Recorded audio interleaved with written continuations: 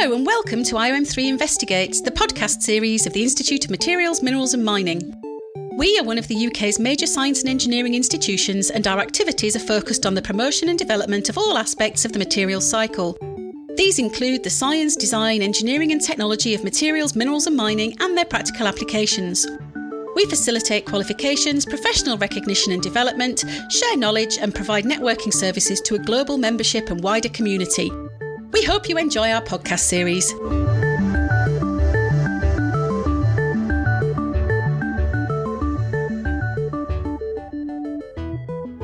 In this episode of IOM3 Investigates, I am joined by Carl Nicholas, Director at Manesia Limited, and Anne Oxley, Technical Director at Brazilian Nickel.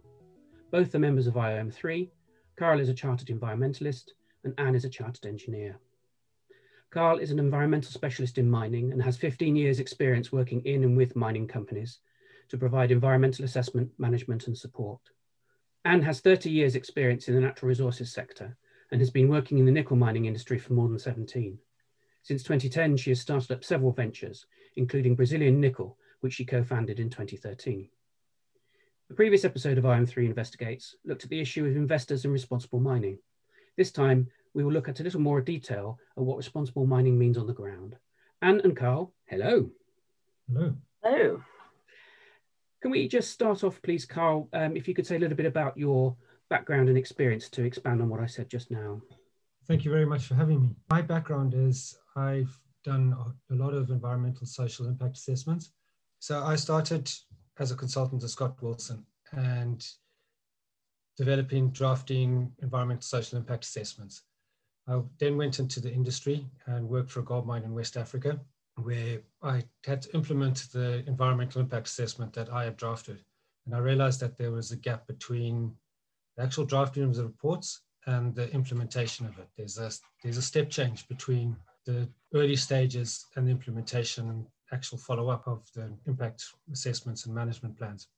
So I set up Manesia 5 years ago now to fill that gap and provide companies with the support to get their environmental impact assessments more streamlined from exploration stages through to construction and implementation. Anne, you've been working on the ground, as it were, or under the ground sometimes, for a long time. Can you give a little bit more detail about your extensive on-the-ground experience for us, please? Oh yeah, I mean, I actually began my career working in oil and gas in the engineering side of things. So engineering construction as an engineer, then a project engineer in the Netherlands and France. And then in the early 2000s, actually both my husband and I, he's a mining engineer, also a chartered with the IOM3. We started to get involved with a junior nickel miner. And then in 2003, I actually formally joined them as sort of their group technology manager.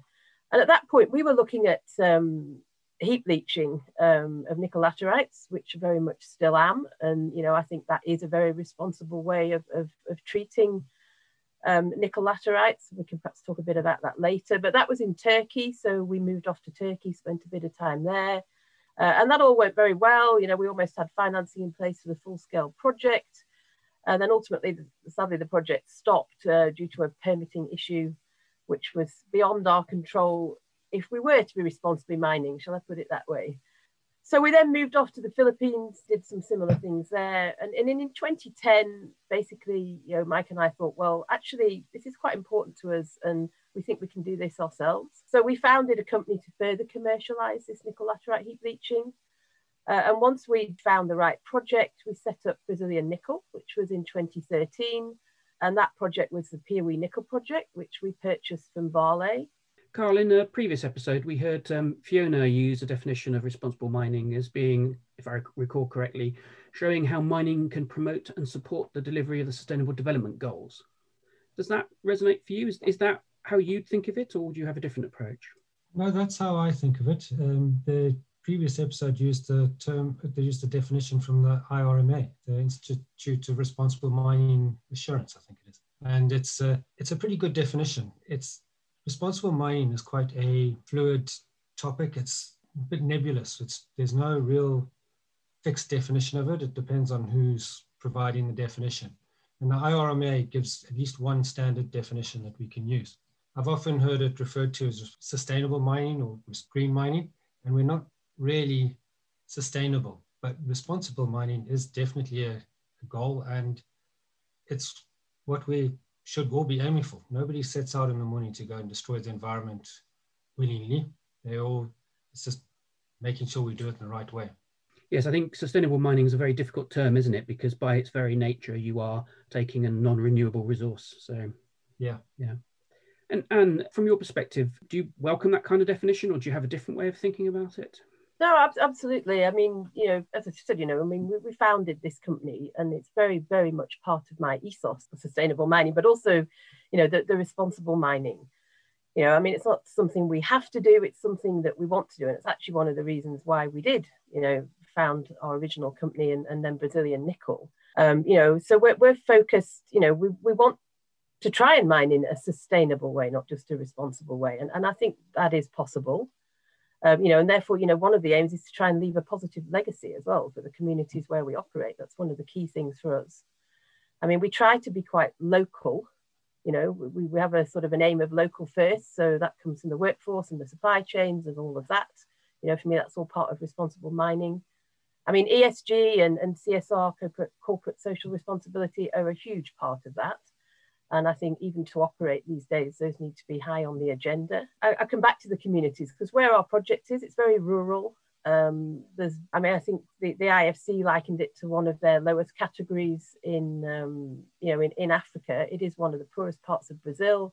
So, one of the things that we can bring here, is improving basic sanitation, living conditions, healthcare, education. They're all things that we can do as the project goes forward. And I think something that has to be said at the moment in respect with this, whether people like it or not, if we want a greener world, if we want a low carbon economy, decarbonisation, we do need these metals. We need to mine them. So we need to, and not just for that side of things, but I think we also sometimes forget in the first world that there's a lot of developing countries out there that also need these metals just to begin to get to the sort of lifestyles that we all take for granted here. But the end suppliers of this, they want the OEMs for the EVs, or they want sustainably mined products if they can. So I think we have to start looking at basically high resource utilization, low energy intensity projects, minimal water use. All of these things fall into the responsible mining, and obviously carbon footprint is huge. For us, tailings, that was mentioned quite a lot in part one of this podcast, and it is huge. Our process has dry residues, which is perfect. It's also much more responsible. So all of these things are key for me. If I can just add that with responsible mining, there's a lot of lessons that have been learned in the first world, and the whole purpose of my field is to try and get those lessons that we've learned in Australia and America and Canada and Europe, and translate them to the developing world, because they want to have the same opportunities as we do. Everybody wants their mobile phones. Everybody wants their cars, their electricity, their houses, and it all comes from mining. And my whole focus is trying to get people to take that shortcut, to go, instead of doing all the destruction and following exactly the same path that we did in the US and like Sudbury with all the metal leaching. That's turned into a great school of mining knowledge, because we've learned how to deal with acid rock drainage. And to take those lessons so that places like Brazil and West Africa don't have to go through the same learning pains that the rest of the world has got to. Yeah, I think that's a really important part of the lesson. And I think that's one of the things that, as a professional body with a global outlook, IM3 is keen to really support that transfer of knowledge and that shortcutting of the bad lessons, if you like. So in your experience, Carl, are mining companies on the ground taking this seriously, or are they just doing the ESIA and putting it on the shelf until the regulator or the investor comes to call? That's a lot of my clients, a lot of the projects I work with, they recognize that ESG is important, which is that's why they bring me on board. The attitudes have changed. They have learned that ESG can be part of their decision-making process, like the choosing of a wet process over the dry, bringing in heap leaching technology as opposed to CIL, for example. What is CIL? Oh, carbon and leach, sorry. It's a term for gold processing. And so they do recognize that ESG is an important part of their process, not just because they want to get financing from IFC or Equates Principles banks, but they don't want to be seen as the baddies. And mining has had a bad reputation, and it's taken a lot of time to improve that reputation. And I think we are getting there.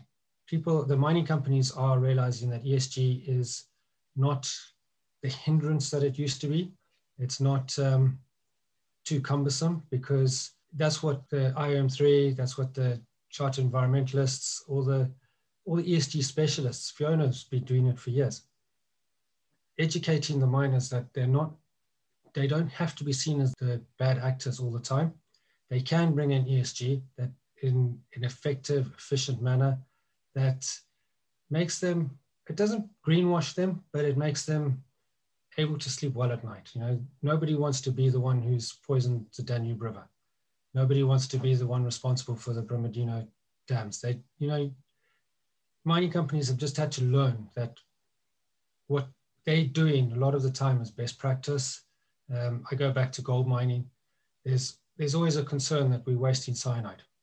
For some of these remote locations, you bring in cyanide from all over the world, it's costing you a fortune to bring it to site. You're not going to just go and dump it on the ground and poison whole villages, because that's your reagent. And every gram you lose of it is an equivalent amount of gold, an equivalent amount of your product. And you don't want to lose that. We're there to make money, but there's a way to do it without destroying the environment and the communities as well. And so you've already said a little bit about the importance of ESG and responsible mining to your company and some of the issues you've been looking at. How did those issues manifest when you were starting up a project? What sort of things were coming up and how? Well, I think perhaps just sort of like to say a little bit about how we look at projects, because I know about nickel. I'm a much more generalist on other things. So, nickel and cobalt are my areas. But I mean, nickel laterites, we know they're there. We don't have to go and explore for them. It's been done many years before. So when we look at what projects we want to get involved in, where we might want to, try and purchase a project, whatever, we actually have quite an interesting screening process, which we've sort of built up over 20 years. And we don't just look at the commercial side of it, which is, as Carl just said, of course, that's very important. No miner's going to go out there to run a non-profitable organization. That's not what we're about. But we also look at doability. And by that, we look at basically, how risky is the country? Is it a good mining jurisdiction? But also, is it in a protected area? Are there large communities nearby? All these things. So when we go and actually select a project, we try to, before we even go to the project, we try to have as small an impact as we possibly can. Any mining project will have an impact, of course, but if you can pick a deposit that has very small communities nearby, you're not, right next to a major river, you're not right next to a huge national park, there's no endangered species or plants on there, and there are tools out there that you can use, and we do use them. We look at Transparency International, Fund for Peace, things like this for whether, countries are risky or corrupt or all of these sorts of things. But after we've done that, we then obviously we go to the site and we have a look. And it is key to us whether we do have to, resettle communities and things like that. And we try not to. So that's, how we select a project. But then when we do end up on the ground, there are times, because these are rural communities with very low level education, first things that we do start to educate about our process. So we immediately engage with stakeholders. We talk about what we're doing and our timelines. We try to be very realistic with those timelines as well, so we don't give undue expectations to any local communities. But yeah, I mean, I think if you behave responsibly, then the local community comes with you. And certainly on the projects that I've worked with, that's what we see. I mean, we've very recently been talking to somebody who would like to work with us, would like to do some heap leaching. And they're at a very early stage in the project. It's also in Latin America, but this is somebody with no experience whatsoever, really, of mining. They come from oil and gas. And one of the first questions they asked us was like, well, can we mine right up to the village? and literally right up to the village. Yeah? And we were like, well, no, of course you can't do that. So, you know, that there is still education that needs to be done out there. But I think if you look at these things in with the right frame of mind and the right planning, then, you know, the community comes with you, and that's the most important thing when you're starting a project. So really, is what you're both saying, that this is responsible mining is actually just best mining practice?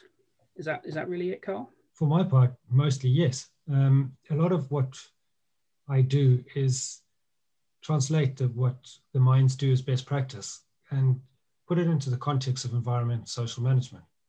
And when it's put like that, mine engineers can understand that, because it's just the mentality, it's the way people think.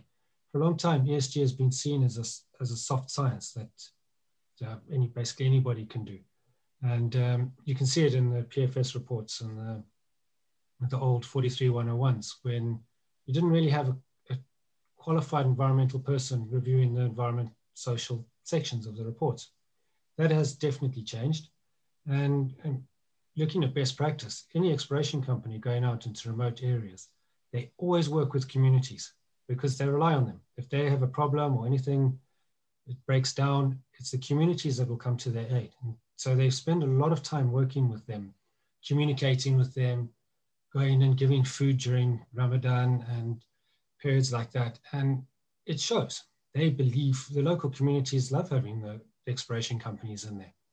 And the next stage is the education on both the mining side and on the community side. When you go into construction, because of the scales of the project, there's suddenly it's a lot larger. Between a drill rig and a trial pit to a 1,000-ounce gold pit, it's quite a big change. And it's trying to make people aware of those changes. But as I say, it is best practice, and it's just the way that message is put across. Mining has always been quite reluctant to put out that message and say we actually do a good job. People always focus on the bad parts of it, and the mining industry is very good at not promoting the good work we do. I think there's a big theme that's coming out is how important it is for the mining industry to be better at portraying the good rather than constantly having to react to the bad. Yeah. Although, unfortunately, that is partly the reality, isn't it? It's reality, but yeah. So, Anne, you've been looking at responsible mining from your company's perspective for a while. Has the practical view of these issues developed? Is it easier to do the right thing or harder to do the right thing? How's that changed in the last 10, 15 years? I think it is easier. You know, if I go back to my early career when, you know, a bit like, you know, Carl was just saying then as well, I think we were a lot more compartmentalized then. You know, even at the sort of supervisory level, we weren't really thinking about sustainability or to be honest, even that much about the environment. We were just looking at the technical side, you know, and that was, you know, pre-2000. But even so, it was very different than it is today. I think, you know, any senior engineer today, or certainly the ones we work with and either work for us or work with our consultants, you know, we want them to think a bit more holistically about, you know, what is going on the site, you know, where is the right place to put something, not just necessarily because it's the flattest part of the land where we have, you know, where are we disturbing least, you know, so we do need that environmental input, I think, from an early stage. I think there's, to be honest, a lot more guidelines now as well. You know, we have things like the UN Sustainable Development Goals. You know, we've always had things like Equator Principles, but, you know, the IFC performance standards have improved. There's a lot of organizations out there now putting forward various toolkits to help mining companies as well. And so I think we are moving in the right direction for information availability for all mining companies to have a look at. And Carl, you've done a lot of work with different people, as you say, trying to make a reality out of their commitments, if you like. Have you got some good practice examples you can share with us? Going back to that topic of getting the mining industry to say some of the good things? Yes, I work with one in Ivory Coast that have built a school and a well for their local communities. But they've gone one step better. They haven't just given the money or just built the classroom and left it. They provided the technical expertise. They got local companies to do the construction. They bought materials locally. They provided the expertise and supervision as well as the funding. With regards to the water wells, they've maintained the water wells, they've done water quality tests on them to promote it, and they engage with the community quite a lot. One of the biggest examples is probably De Beers with the AIDS drugs in Botswana, where they sponsored an anti-AIDS program. But most of the mining companies I work with have got the little subtle things that really help communities, the providing of schools, accommodation, improving of roads. And people are always interested in what they're going to get out of a project. It's always the first thing is work or education. And mining companies are really good at putting out, giving the money in to build schools, support an educational program. There's another project that I worked on that offered scholarships for various people of the community to go and do environmental studies. They offered a scholarship to go and do a university course abroad. They wanted mechanics, and the whole plan, they had a 10-year plan to train local mechanics from the local villages. They were going to go to Moscow because that was the nearest hub for, I think it was Caterpillar. They were going to be sent to Moscow for training, for a 2-year training program, and then they'd come back and work for 5 years on the mine, and then they could go off on their own. And said several times, the companies I work with, and obviously you work with companies that have perhaps more awareness and interest than others. How widespread beyond the enlightened few, or is it the enlightened many now? Are we talking here, Carl? I think I've got a fairly limited pool because the people that employ me are generally the enlightened pool. But I do talk to other companies as well, and there's a growing pool of mining environment specialists, which was quite a small pool maybe 10 years ago, but there's a growing pool of people with the right skills to help mining companies achieve their ESG goals. So it's definitely more than a few. Whether it's the enlightened many yet is hard to tell. I think it's coming though, and I think it's coming quite quickly. One of the things, Anne, that I've heard people complain about is that there are so many different groups of people wanting to know whether you're doing it right or not, that there's almost a torrent of information requests. Is that a huge barrier actually to adopting responsible mining? But you're just being asked so much by so many people in slightly different forms all the time. Because if you're doing good practice anyway, it's not that you need to change your behaviours, it's just the reporting that's different. Or is that wrong? I can imagine it is a large barrier to many people. I mean, there are costs involved with this, of course there are. Because like you say, you can do the practice, but if you don't monitor, report, you've got to report against what you're doing for people to see. Most smaller companies don't yet have, sustainability reports and things like that. Many do.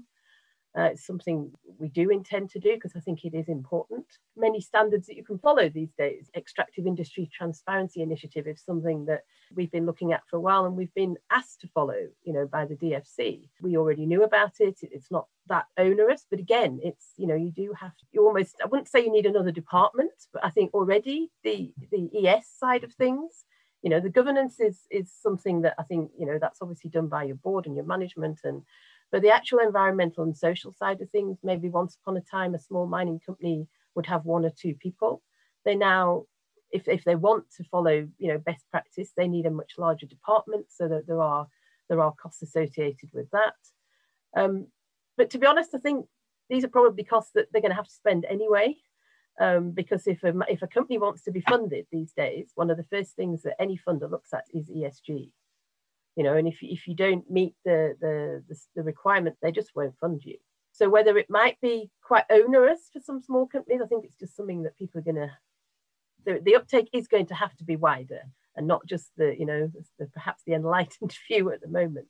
I mean, just to say something on good practice, we're in the middle of a global pandemic at the moment, which is, we've not seen anything like this in our lifetimes. And I think a lot of mining companies have reacted really well to that. I mean, where our mine site is, as I say, is very rural. And I've not been there now for 8 months because I can't go. But they had very little testing facilities. They've had very little test kits. One of the things that we've been able to do is secure those for the local health centres and make sure that they're trained in how to use them. And they're not just using the serological tests, which, to be honest, don't really tell you very much. So they've been using proper PCR tests and antigen tests, so they know what's going on in the communities. And I know many, many mining companies have reacted extremely well to the situation we're in. partly so they can continue to operate, if we're honest, but also because I think they feel they want to. Yeah, I think the best surely is always when your selfish interests align with the altruistic interests. It makes it very powerful. Yeah, I mean, just one more thing on that, though, that I would perhaps like to say as well. I mean, again, just talking about our own experience, I think responsible mining comes with more than just what you do. And, it has to go through to your suppliers and also ultimately perhaps even your customers. But part of being responsible is to grow the community that you're in. And when there's a lot of growth that can happen, that's great, but it has to be done in a responsible way. And some companies, I think, for instance, an example that we did when we were refurbing our demonstration plant, there was a local company that was quite capable of doing all the earth moving works that we needed, but had no procedures and practices in place, wasn't even registered with the tax authorities, all sorts of things, that we could have just walked away from that company. But instead, we actually sort of led them by the hand through all the processes so that they now operate in a much safer way, but also in accordance with all the regulations and in accordance with all the policies. And that company has since been on to work on big renewable projects which are going on in the area, things like solar farms, and that's another way of mining companies being responsible within their community is to help grow the small sort of suppliers and service companies so that they can supply what they need as they go forward. So Carl, surely you must have lots of occasions when you've been able to or have had to help companies get their heads around this transparency point. What sort of things do you get them to do or to think about in terms of managing this transparency pressure, this reporting pressure? First two things are communication. It's talking to, one, you've got to talk to each other within your group, break down those silos. And then the other one is having the documentation to support it. And a lot of companies, you can say you've got all of this, but until you have the most simple environmental register you can have is your document register of all your environmental permits and procedures and plans. And that allows people to be able to see what they've got.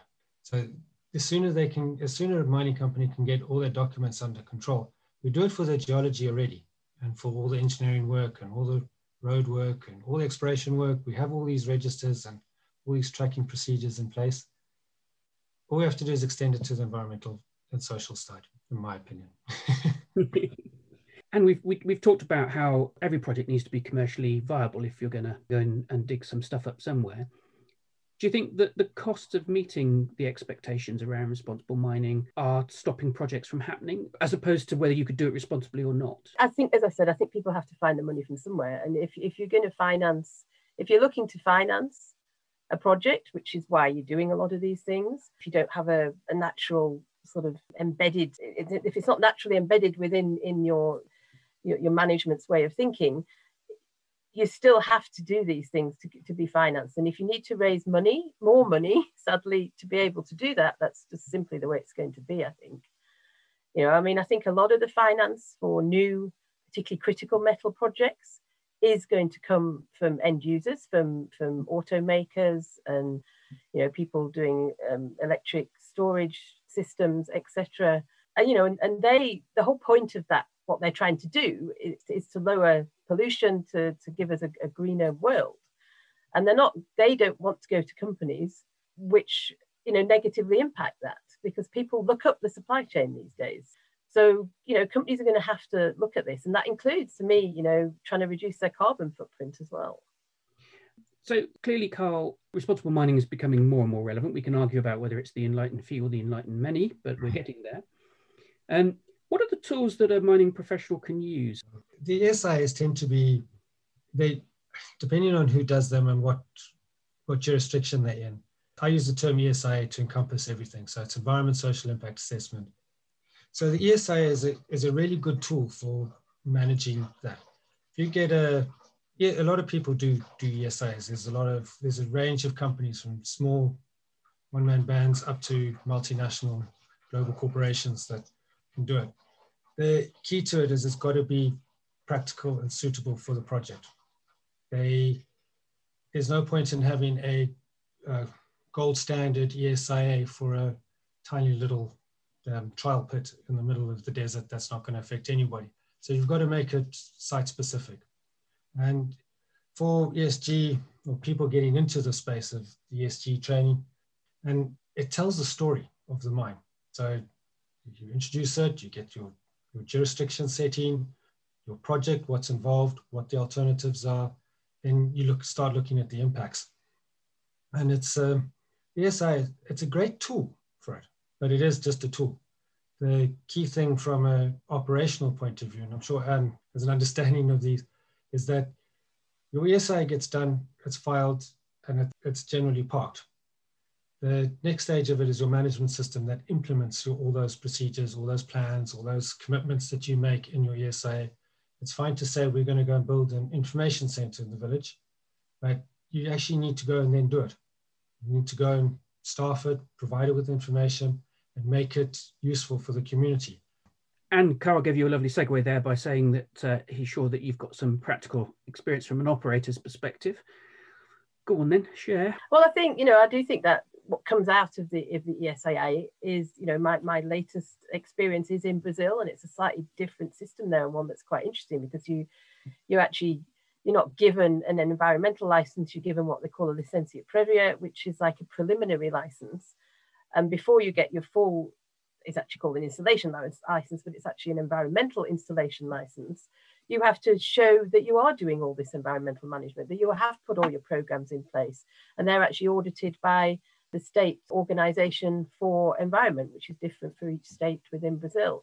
And I think that's quite an interesting way of doing it, because they come and make sure that you haven't just parked your ESIA document on the shelf, you are doing all the things that you said you were, and that we have, we're in this process at the moment. Bizarrely, our small unit is already fully permitted and can operate, but which we're about to expand slightly. But for our full-scale project, which is a much larger project, we will be in the process over the next few months of putting all those environmental management plans into effect as the project goes forward. And there's other tools that we use. We have, when we look at things I've already mentioned, sort of our project screening, and we have lots of other systems in place so that we are monitoring and reporting against various, even some of the sustainable development goals of the UN. Perhaps unsurprisingly, one I'm particularly passionate about, is gender equality, for instance, but that's also diversity, inclusion, gender equality. These are also parts of responsible mining. But how can you do that, for instance? And this is the same for anything that's in the responsible mining sort of spectrum, whether it's your CO2 footprint, so you're doing your LCA analysis. So all of these tools come together, I think, and it is a lot of, basically monitoring what you're doing, reporting what you're doing, and then you can actually sort of issue your progress to people and see where you're at and whether you're meeting, what these responsible mining aims are. So a question for both of you. If you were in front of a group of young mining professionals, perhaps they've just graduated from a degree course or something like that, and they want to know, so how do I get my head around what it means to be a responsible miner? They need to talk to, etc. As a young, let's say, engineer, you go and work for a company and you learn. And as I said earlier, once upon a time, perhaps it took a long time for anybody to teach you anything other than what you've done your degree in. I'm hoping that's changed a little. And I think, mentorship or even sponsorship can help with these things, so that somebody much higher in an organization than you might normally get to speak to can actually help you understand that it's not just about, the process engineering or the geology anymore, but it is about the whole package of what's needed for a mine to, basically for the social license to operate of that mine, which is key, because without it, it doesn't matter whether it's great geology or the best process in the world. And then I suppose it's, maybe it is just widen your own horizons from what you do. So, Colin just mentioned before, ESIAs are public, so if you want to grow in the industry and eventually perhaps, as a graduate head towards management, etc., read about other projects, go and look at ESIAs, see what's being done to mitigate some of the problems that there once were, and read papers about best practice. So we've got all, the tailings and residue disposal, and, can we have less waste? Can we make more byproducts as we go forward? And to ask these questions and try and get information on some of those questions, so that your knowledge base is a little bit wider, perhaps, than just your own specific speciality.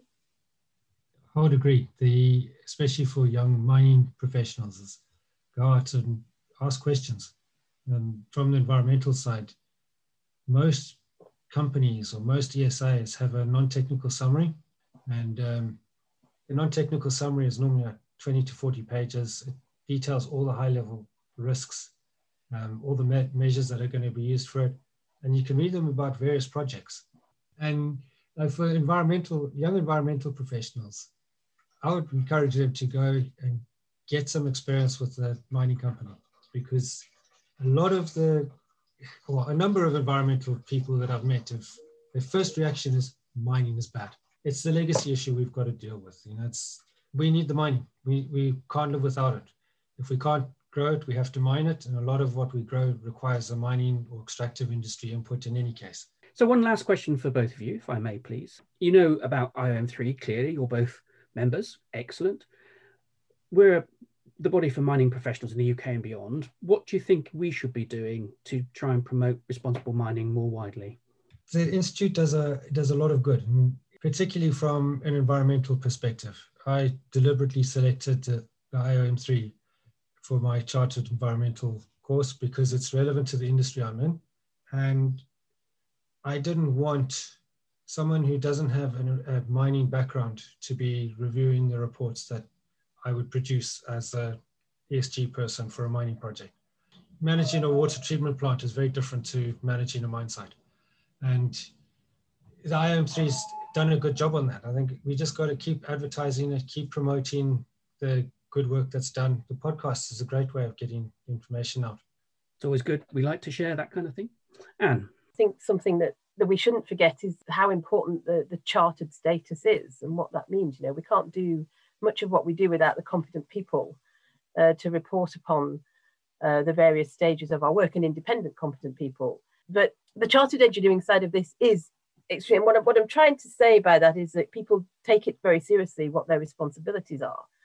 I think people forget when you are a chartered engineer, you sort of almost swear an oath that what you're doing is accurate as it can be. There's no cutting corners. That when you review something, you review it with a specialist view. And in light of tailings disasters and things like that, there's a lot more reviewing of that sort of thing going on. And people need to know where to find, people that they can trust. And I think, as Carl said, you pick an institute for a reason. And I think you pick that because hopefully the quality of their chartered engineers is good. I mean, a couple of other things, again, in the first stage, and we've touched upon this by just the conversation we just had, but I think there's a big role for the IOM3 to play in pushing, people to study what we need. Whether it's for mining or other industries that use metals and minerals. There is a lack of, particularly girls still, but even boys in the UK at the moment, I think, studying engineering and science in general. So there's definite role there. And perhaps even, and again, this was touched upon in the first podcast, but I mean, the whole side of whistleblowing, if you want to call it that. But when people see something that is correct and they go through normal channels to discuss with perhaps the company they're working with or whoever, and if that's ignored, could there be a role there for the IOM for people to be able to come to them? And I believe you're part of a global alliance of professional bodies as well, so that people know that ultimately, if they're not listened to in the work that they're doing for somebody, they have somewhere to come and get more feedback on and possibly therefore assistance in stopping future, for instance, tailings dam disasters, etc. Yeah, I think those are all really interesting ideas. Thanks for listening to this episode of IOM3 Investigates. I hope you've enjoyed it and perhaps learned something too. Apologies if there were any technical issues with the sound. As you might understand, at the moment we're recording these remotely over the internet, and so the sound is not always what we might wish. Keep safe, thank you very much indeed, and goodbye. For more information about us, visit iom3.org, or to keep up to date with our latest news, follow us on social media using @IOM3 on Twitter and @the Institute of Materials, Minerals and Mining on LinkedIn. If you're interested in our upcoming podcasts or want to get involved, please subscribe to hear more from us through Apple, Google Podcasts or Spotify.